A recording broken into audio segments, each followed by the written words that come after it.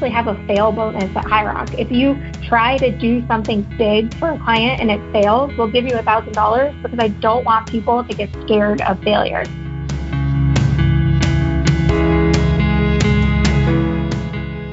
Hello, everyone. Welcome to Life in Accounting. We're a podcast production of WhereAccountants.com. I'm Mark Goldman, a CPA, and your host for this podcast. If you're a brand new listener, welcome to the show. We're a podcast that's all about highlighting the different paths that you can take with a background in accounting. And if you've been with us for several episodes, welcome back. We appreciate you choosing to listen in. And if you enjoy the podcast, please don't forget to leave us a review. We really, really appreciate the reviews. Well, for this week, we have Liz Mason of HighRock Accounting in the Scottsdale, Arizona area joining us for the show. And as you're going to hear in the interview, Liz has a lot going on. HighRock is about 5 years old. She has 2 other new related businesses, and they have one other that's set to launch next year. One common theme with Liz, though, is innovation. Early on in her career, while she was still very much an entry-level staff person, she realized that she had a natural interest in making the profession better through technology, and that carries on through her businesses today. And as if that's not enough, you need to check out their salsa eating video interviews as well. I'm going to put a link in the show notes, but honestly, if I gave you that URL here in this intro, you may just skip the podcast and go straight to the videos, and we can't have that, of course. But make sure you check out that as well. There's some serious, valuable content to their online show, and they produce it with a lot of fun and some very hot salsa. If you do find value in this for yourself, please check us out online as well. You can find us at www.whereaccountantsgo.com. We have all kinds of audio and written accounting career-focused materials there. Books, blogs, other podcasts, and even a few tools for employers as well. If you are an employer, one publication that may interest you is Hiring for Accounting. It's a 45-page ebook that's specifically focused on successfully filling accounting positions. You can find that once again on our website at www.whereaccountantsgo.com. Well, with that, let's go ahead and get started. Here's Liz Mason of HighRock Accounting.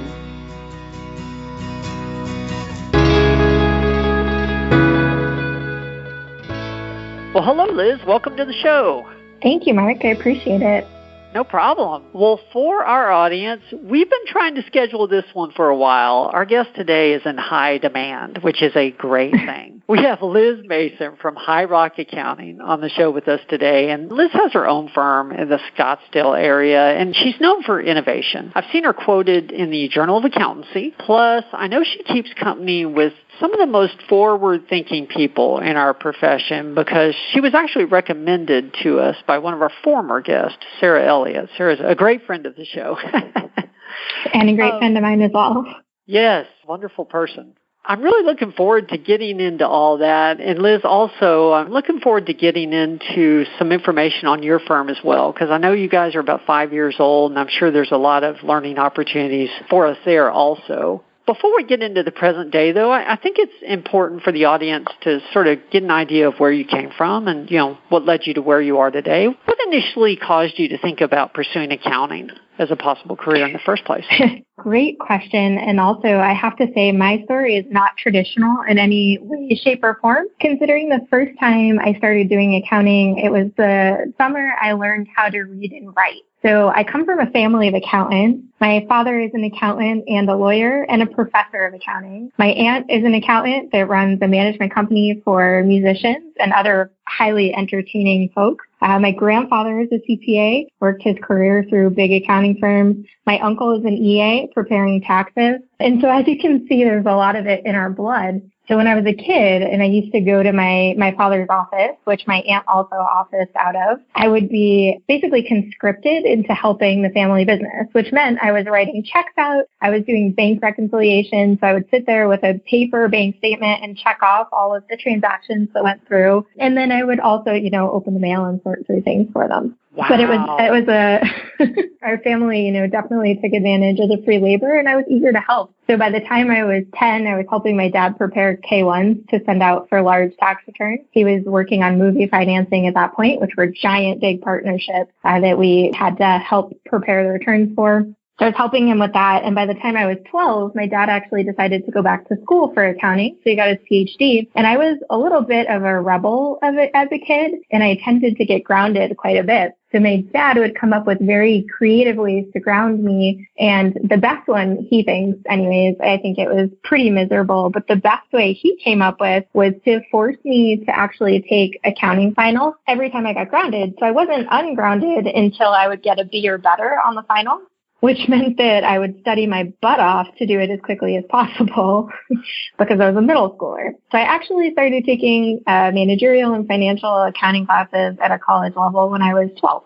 Oh, my gosh. Man, you know how to party, Liz, I'll tell you. Yeah, totally, right? So I was a tortured individual as a kid, forced to, help do all these things in accounting. And so it never really occurred to me to pursue accounting as a career. I had spent my childhood helping with these things. I understood them, and I got to college. So my first year of college, I was very determined. I wanted to do something in business. So I entered the business school. I'm a pretty creative person in general. So I decided to go do marketing, thinking that was like the most creative outlet of business, right? My first marketing class, I had a professor who graded me down for an assignment because of some color interaction that he thought was bad and would send the wrong message. And I got annoyed and decided I was not going to do marketing. So I went to finance and I took a bunch of finance classes, didn't like the job prospects. So then I decided to do a joint degree in accounting and finance. And I graduated from University of Nevada in 3 years, summa cum laude, with both degrees in accounting and finance. And then I launched into this career of accounting. There's probably a joke in here somewhere about what majors were left, that you didn't find. Yeah. Oh, my God. I did take a fair number of economics classes as well, which I love, but also I didn't want to end up with a PhD in econ, and there weren't jobs at a lower level that I thought would be as much fun. So. Sure. Okay, I just have to ask, you're doing finals as a punishment in middle school. Mm-hmm. By the time you started taking your accounting courses in college, was it just sort of common sense for you, piece of cake, or? Quite frankly, it was very easy because I already knew all the material. Okay. Yeah, I figured that's one of those punishments that, you look back on, you go, I'm sort of thankful, it happened. Yeah, it was ingrained into my head in a way that actually for my 400 level managerial accounting class, it was a summer school class, so it was shortened and it was supposed to be 4 days a week for, I think it was 2 months. And I went to the first week of class and I was bored. I know all of this. It's so boring. So I went to the professor and I said, Dr. Kerr, I would really like to not have to sit through your class. How can I finish it without being here? And he was like, that's not a thing. I was like, okay, but what if I took the final exam and you could give me whatever I got on the final exam for the class? What if we did that? And he kind of looked at me. He's like, let me think about it. So the next day he came in kind of smiling in a kind of devious way. And he goes, yeah, so show up on Saturday and I'll give you an exam. Expect it to take 10 hours. I said, okay. And he completely thought I would back out, showed up on Saturday, took his 10-hour exam and finished it. And he graded it and I got a 92%. And he was so mad, but he agreed to this deal. So that's what I got in my managerial accounting class. And I didn't actually have to sit through the whole semester. Oh, my gosh. Are you a little bit of a gambler as well? Sometimes. Well, when it's a sure thing, I guess it's not a gamble. It was definitely a topic I knew. So in my head, it was an easy way to not have to sit through summer school. Okay. I didn't intend to ask about this, but you just really piqued my interest. Did passing the CPA exam come as easy for you? I know it's always hard, but... It's definitely hard. I was very young. I graduated when I was 21 and I started sitting for the CPA exam almost immediately. And I studied on chairlifts. I'm an avid skier and snowboarder. So I bought the smallest books I could find, which at the time were the Kaplan review books. And I fit them into my jacket and I would study on the chairlift. And I managed to pass 3 on the first time. The fourth one that I didn't pass, I actually had the flu. So I didn't even finish it because I was throwing up in the bathroom. So I think I would have passed if I actually, if I had been healthy. Okay. But it wasn't easy by any means. I definitely studied and worked very hard for it. Okay. I just had to ask because it's a fair question. I started off working for my father as well, and he was a CPA, and I was forced labor in 6th grade, and my first job was adding accounts to the general ledger on a computer. And I found that, by the time I got to college, it just made it that much easier, and, passed the exam the first time. And, I didn't enjoy it in 6th grade, but Interesting. Well, tell us about your first experiences then out of college, because I know what you're doing now, and I want to get into that, but I'm not sure about, the time in between. What did you do, or what were some of the milestones? So like I said, I graduated early. I was 21. Before I graduated, I started an internship with Grant Thornton, which I was at the University of Nevada in Reno. They have a great office in Reno. So I graduated early, went to work for Grant Thornton. I actually had an internship with them before I graduated, so I started full-time when I was 20. And I actually, for the first training I went to, one of the partners in the tax department forced me to bring my fake ID so that I could go, out to the bars with everyone, because he couldn't fathom not having the entire team at the bar, which is a very Reno mentality and culture, which was quite funny. But in that first year, when I was 20, I decided their processes were really bad. So they were working on paper. Everything was copied from tax files and put into a paper binder and hand referenced and then entered into the tax system. So yes, I am that old. It was that many years ago that they were paper-based.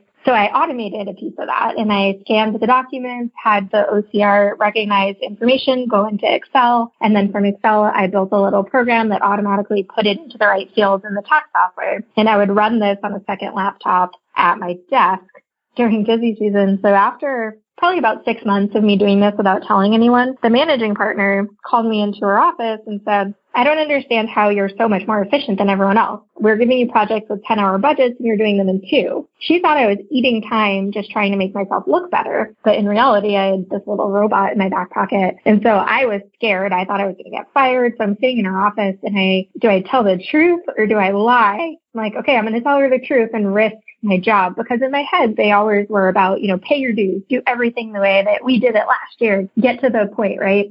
So I'm sitting there almost in tears. I look up at this extremely powerful woman that I had a ton of respect for, and I told her, I said, I built a computer program to do my job for me. I am so sorry. It won't happen again. I'll delete it. And she goes, wait, back up. What did you do? And so I told her, and then I showed her, I went and got my laptop and I showed her what I had been doing. And she was like, hang on. And she called the head of the National Tax Process Group for Grant Thornton and said, hey, I have this girl here that I don't know what to do with.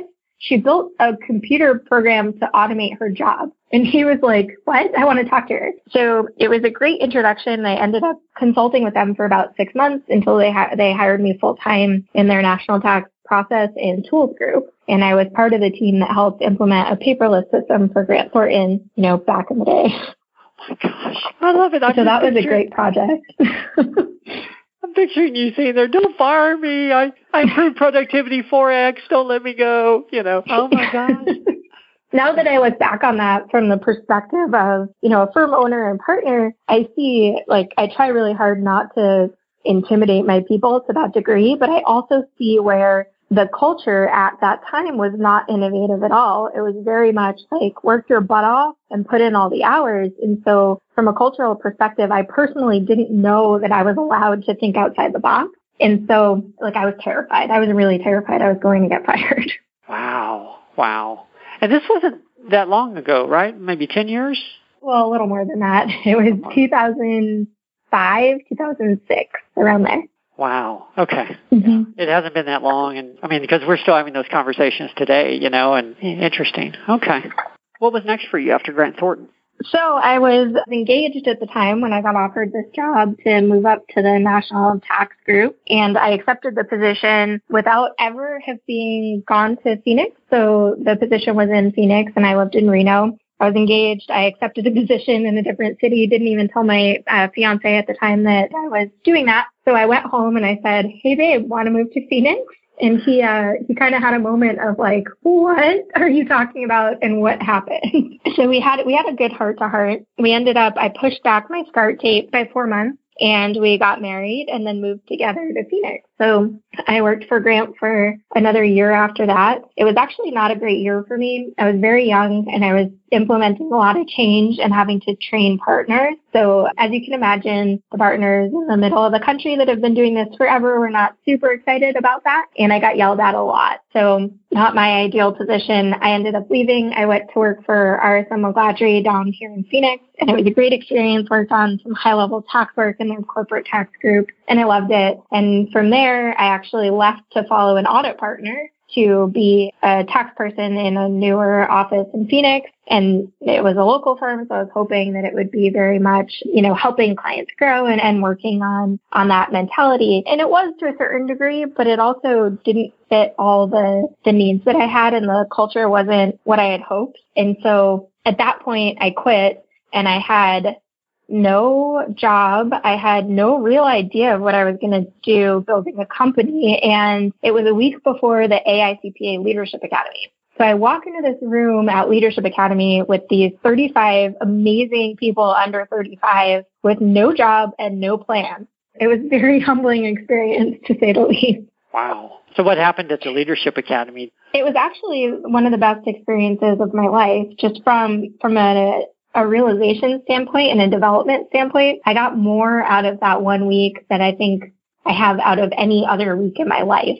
And one of the things that I realized was that I had these big ideas and I had this knowledge base in technology. Oh, and somewhere along the line, I got my master's in information systems at night. So I worked on that while I was working full-time in public accounting. That was a crazy year, but it worked. So I have this great knowledge base in technology and innovation and also big ideas for what I could do. And I kept feeling like I was being hamstrung by firm mentality and existing client base and other politics that I personally don't deal well with. And so from Leadership Academy, I had the confidence and the connections to really build my own company. And so I actually founded HighRock with another person who went to Leadership Academy with me. Unfortunately, he has since left the firm, but it was a great moment of learning and development for me. Okay.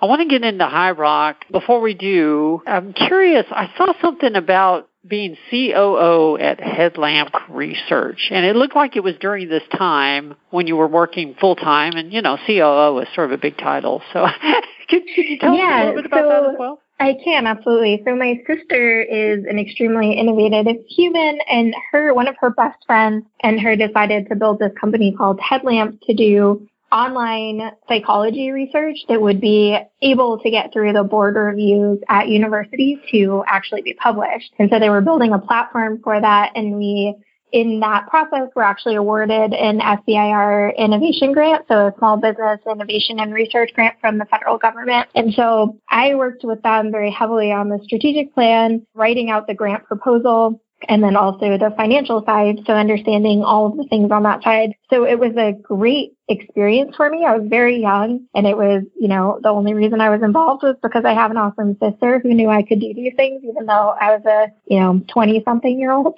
And, I learned a lot through the grant process and then also through just like going out for funding and working through the platform. Unfortunately, there were other people working on the same idea at the same time, which is great because, it validates the idea, and our platform wasn't robust enough to win, but it was an amazing experience.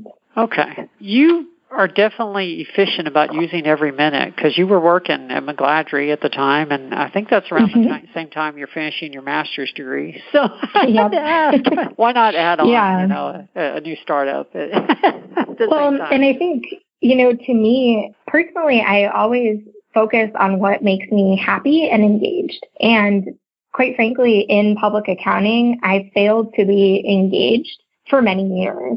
There were certain projects I would work on that were amazing and would keep my complete interest and, totally occupy me. But there was always this part of me that wanted more, wanted to do something different, and didn't quite fit that perfect public accounting mold. And I used to tell my boss at RSM that I was a terrible employee. And he would always laugh and say, yeah, you really are a terrible employee. You tell me how to do my job. You constantly ask for different projects than you're on. Like, you don't want to do the same thing you did ever again. And that's a very difficult person to manage. And so, these side projects and getting my master's were for sure ways to keep my brain and my soul really a well-oiled and happy machine. Well, yeah, the natural progression then is to go start your own practice. Yes, it was. Yes, absolutely. So what were the early days like with High Rock Innovative Accounting Solutions? I mean, how did you all get it started? Did you have customers to start with, or how did you find them? What were the so as I mentioned a few minutes ago, I quit with no plan. So when we started High Rock, there really were no clients and no true idea other than we could build an awesome culture, so a place that we could have people have long, fulfilling careers, be able to challenge them and move them up through the ranks quicker than just the number of years they've been employed. And then also use this innovative technology that exists at the cutting edge, but accountants are too scared to implement. So we were part of the first 2% of accounting firms to be fully cloud-based, and we were implementing cloud accounting systems before most people knew what that meant. And so High Rock very much was born with ideas and no real plan. So the early days were very scrappy, spending as little money as possible, working as hard as possible. I picked up a few clients by sheer luck of, talking to the right people and telling them what we were doing. We ended up focusing very heavily on SaaS companies and technology companies because they understood what we were doing. They were building their own SaaS technology. It made sense for them to utilize this in their accounting system. And they loved the idea of a single ledger where, it's not sending something back and forth. Everybody can log in and see all of the information at the same time. Interesting. Is that still your focus? Do you still have a... It is.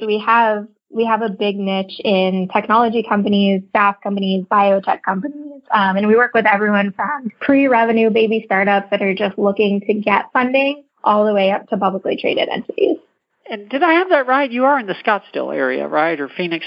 Yep, we're in Phoenix. Currently, our office is in the Scottsdale Air Park, so that's our address. We started out of, whatever co-working space we were in at the moment, and public libraries and, the back office of a lawyer that we were friends with at one point. Okay. I'm curious, how many of your clients are even, within an hour of your office? Are they all remote effectively? Or? About 40% of our client base is in the Phoenix area, and the rest of them are all over the country. And then we have a few international clients as well. Okay. Well, what does High Rock look like today, employee-wise or focus-wise, that kind of thing? So today at High Rock, we have 12 employees, and we have 3 starting next Monday. So that's exciting. That is. Yeah, this year has been rapid growth.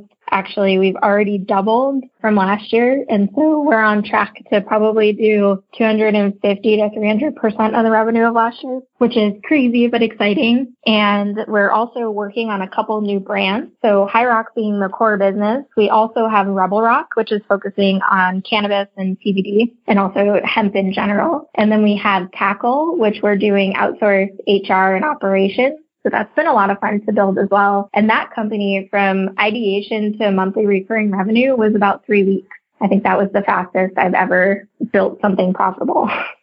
Wow. So it's been 5 years. I guess what have been some of the bigger challenges, or how have things changed in those 5 years? What are some of the lessons that you picked up along the way? So I effectively quit public accounting when I was a manager, and I jumped into being a partner. So many firms, and I believe this is a great thing that they do a lot of leadership development with people. And so they teach them, which, is great, right? So they teach them how to sell. They teach them how to grow and develop talent. They teach them how to project manage at a very high level and to be able to bring in new work and plan for it. And these were all skills that I was okay at. At the time, I thought I was pretty good at it. And I was pretty good for the level I was at. I was not pretty good for a partner level. So the growth and development that I've had to go through in the last 5 years to get our firm to where we are today has been exorbitant. To me, it was extremely exciting. And I've been learning and absorbing as much knowledge as I possibly can from any place that'll give it to me. But it's also difficult and set me, I think, behind the curve a little bit to start. When you leave public accounting as a partner, you've already gone through all of that. So it's a little easier to build a company. What are some of the more successful things you've done in the area of personal development? What do you feel has really worked to make that leap? Anything specific? The one thing I can say made the biggest difference is only surrounding myself with incredibly intelligent, motivated humans that are also on this journey.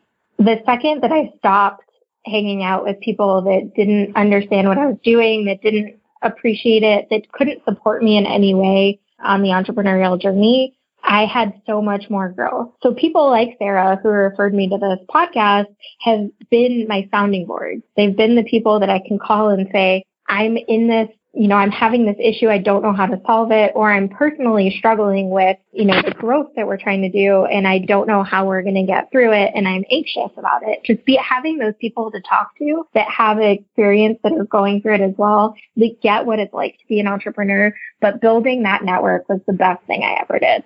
Okay. Yeah, I found in my own business endeavors that basically having a coach or having individuals like that who, understand where you're going makes a huge difference for sure. Something else you've said a few times piqued my interest. You said, I left public accounting. I quit public accounting. You have an accounting business. Do you feel like you're not in public accounting now, or how do you define that? Yeah, so no, technically I am. Technically I run a public accounting firm, but when I say that, I left the traditional public accounting behind, and I did it full-heartedly. So High Rock is a public accounting firm by definition. We are not by culture, and we are not by the way that we service our clients. We don't do hourly billing. We don't, create this adversarial relationship that occurs with public accounting. We're on their side. And so we're really the internal accounting department for these companies. And so while technically, yes, I'm a registered public CPA firm, and, High Rock is a public accounting firm, it is not in the way that we operate or in the way that we treat our people. Okay. I could tell there was a distinction there, and interesting. Yeah, okay. Very insightful to pick up on that. Part of our culture is to be very deliberate about how we talk about things. So, in the way that we address team members, they're our team, they're not our staff. They're on our team. Things like that are very different in these traditional public accounting firms. And so I try mentally, and also in our culture and ongoing, just make that distinct through our vocabulary and the way we talk about the firm. Okay. So what are your dreams for the business or your career? That is an excellent question. So I have two driving forces. One, I will change the face of accounting. And two, I will make it a better place for people to have a lifelong career. And this came about partially because when I was thinking about leaving, I called my grandfather, who I mentioned earlier was a CPA, and I said, Grandpa, was it worth it? Was your career in public accounting firms and these big firms working 80 hours a week worth it? And he said, no, but it was worth it to put food on the table. It was worth it to be able to support my family, and it was worth it to be able to have my retirement. And so that made me think.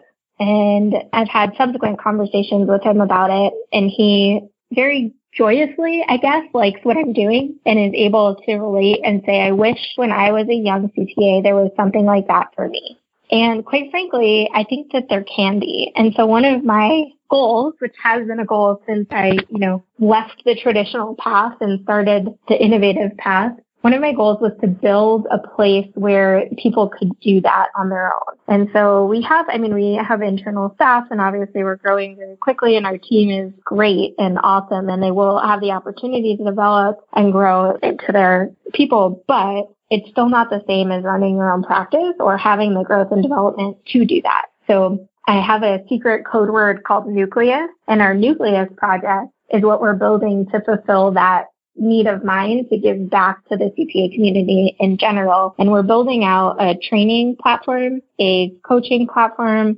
and a place for people to get referrals and leads all under the High Rock brand, so that theoretically, someone can leave public accounting as a manager, get all the growth and development they need, all the support they need to be their own entrepreneur, build their own book of business, and not only be able to own it, have a back office staff immediately to do the bookkeeping and the other lower level work that they might not want to do.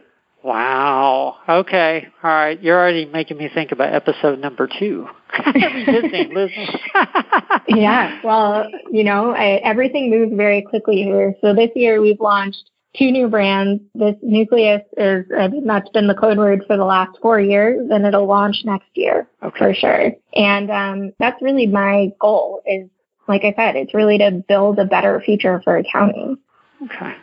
Gosh, there's a couple things I want to ask you about. I'm just deciding which one first. A large part of our audience is early on in their career, some even students, but definitely, let's say, junior in college through, first few years in their career. What advice would you have for that part of the career demographic? I would say learn as much as you can and ask for stretch assignments. Don't wait for them to come to you. And the one thing that I saw between my career progression and my peers was I was not more talented and I was not more intelligent and I didn't work harder, but I advanced quicker. And it was because I was constantly asking and pushing for challenging work. And so I would say be your own advocate in that and make sure that you're fulfilled in what you're doing. I mean, it's hard. Going into public accounting is a lot of work, and it's basically a decision that you have to make to do that and be dedicated to it. But understanding that you are in control of it. And I think, had some of my peers had that insight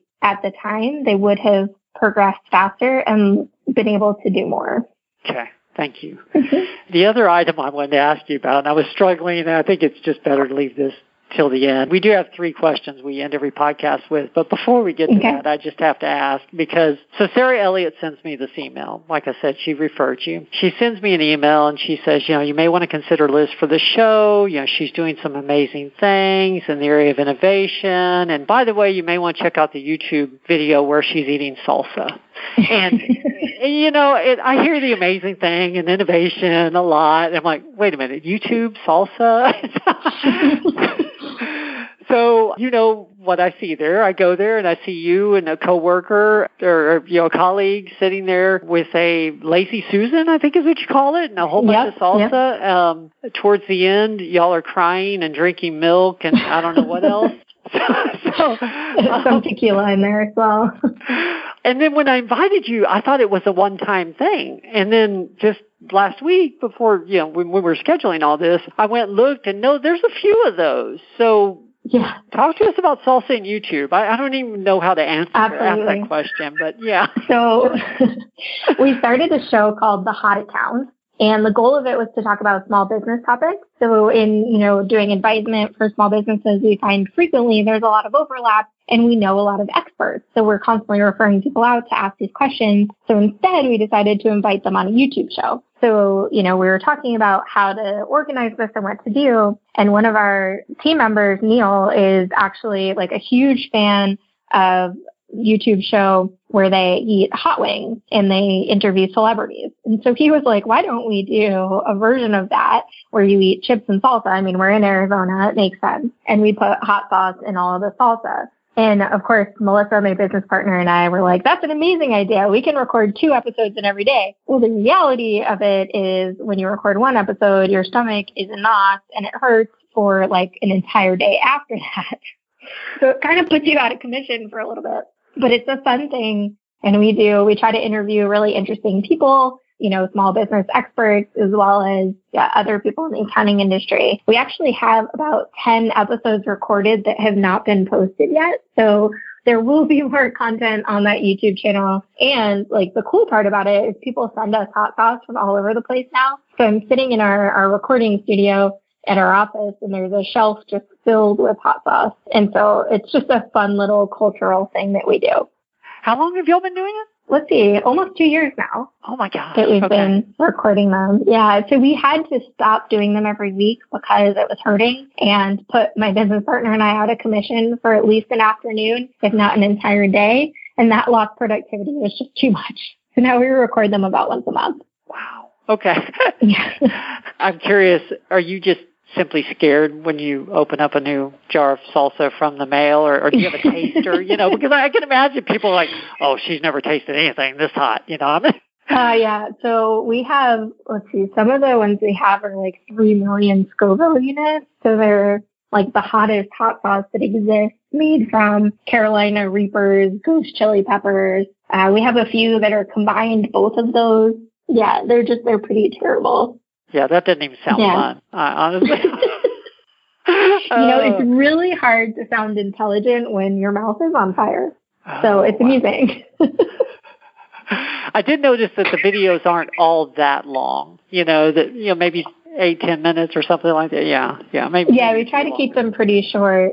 There's a few interviews we had that went close to an hour. We edited down quite a bit, but generally we do either 5 or 10 salsas depending on the number of questions we have for the person. Okay. I just had to get more detail because I thought it was just one. And then when I started looking further, I was like, oh, no, there was, frankly, far more than I could research, by the time we had this schedule. So, Wow, you're a brave lady, for sure. We like to do things differently, that's for sure. Well, I want to be respectful of your time, and we do have 3 final questions to try to fit in here. So let me go ahead and start with the first one of those. From a career perspective, what's been your proudest moment? That's a really great question, and one that's very hard to answer because my proudest moment wasn't about me. It was about my team. And at High Rock, we are very team-oriented. In this past year, I've had pneumonia twice, which is terrible. And I've been dealing with some other lung issues because of it.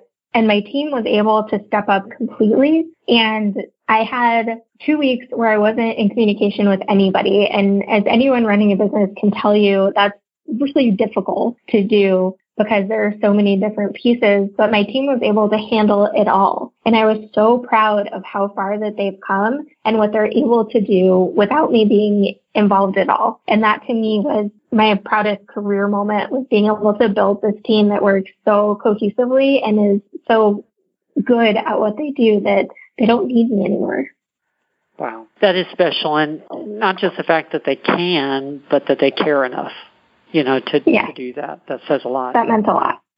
Wow. Well, second question, tell us about a lesson you learned the hard way. And the more details you can share, the better. Yeah. So early in my career, so personality-wise, I am a very dominant personality, and I also don't understand when people don't see things the way that I see them if I know my idea is really good. So early in my career, I was overbearing, I would say, would be kind of an understatement, and would frequently go in and tell people above me how they should do their job and why they were inefficient and things that they could do to improve and what I needed from them. And I was completely ignorant of all of the other reasons to not do things that way, right? Like maybe the client actually needs a paper return because they don't have a computer.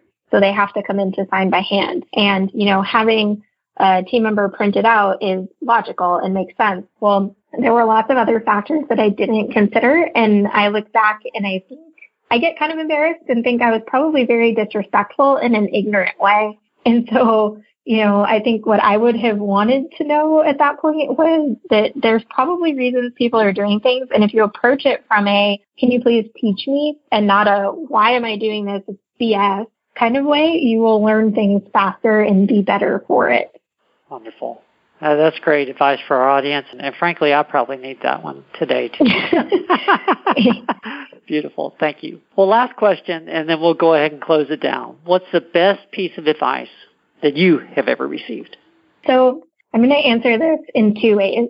The best piece of direct advice I ever received was from a career coach when I first started at Grant Thornton, and she told me, you have a curious mind and you need to read, but read in a very strategic way. So she helped me pick out books that would help me learn topics that I needed in the moment. And from there, I developed this habit of thinking, instead of thinking, okay, I can learn this on my own, of thinking, I'm struggling with X, let me find a book that helps me learn X. And I would focus, on reading those books. And I probably did, and I still do. I read about 1 book a month in trying to help myself learn those things. And now that I've been doing it for, close to 15 years, I've read a lot of books. And I would say that was the best piece of advice because I've learned so much over those years and so many things that I read in books maybe 10 years ago and I didn't see an application for at the moment. I call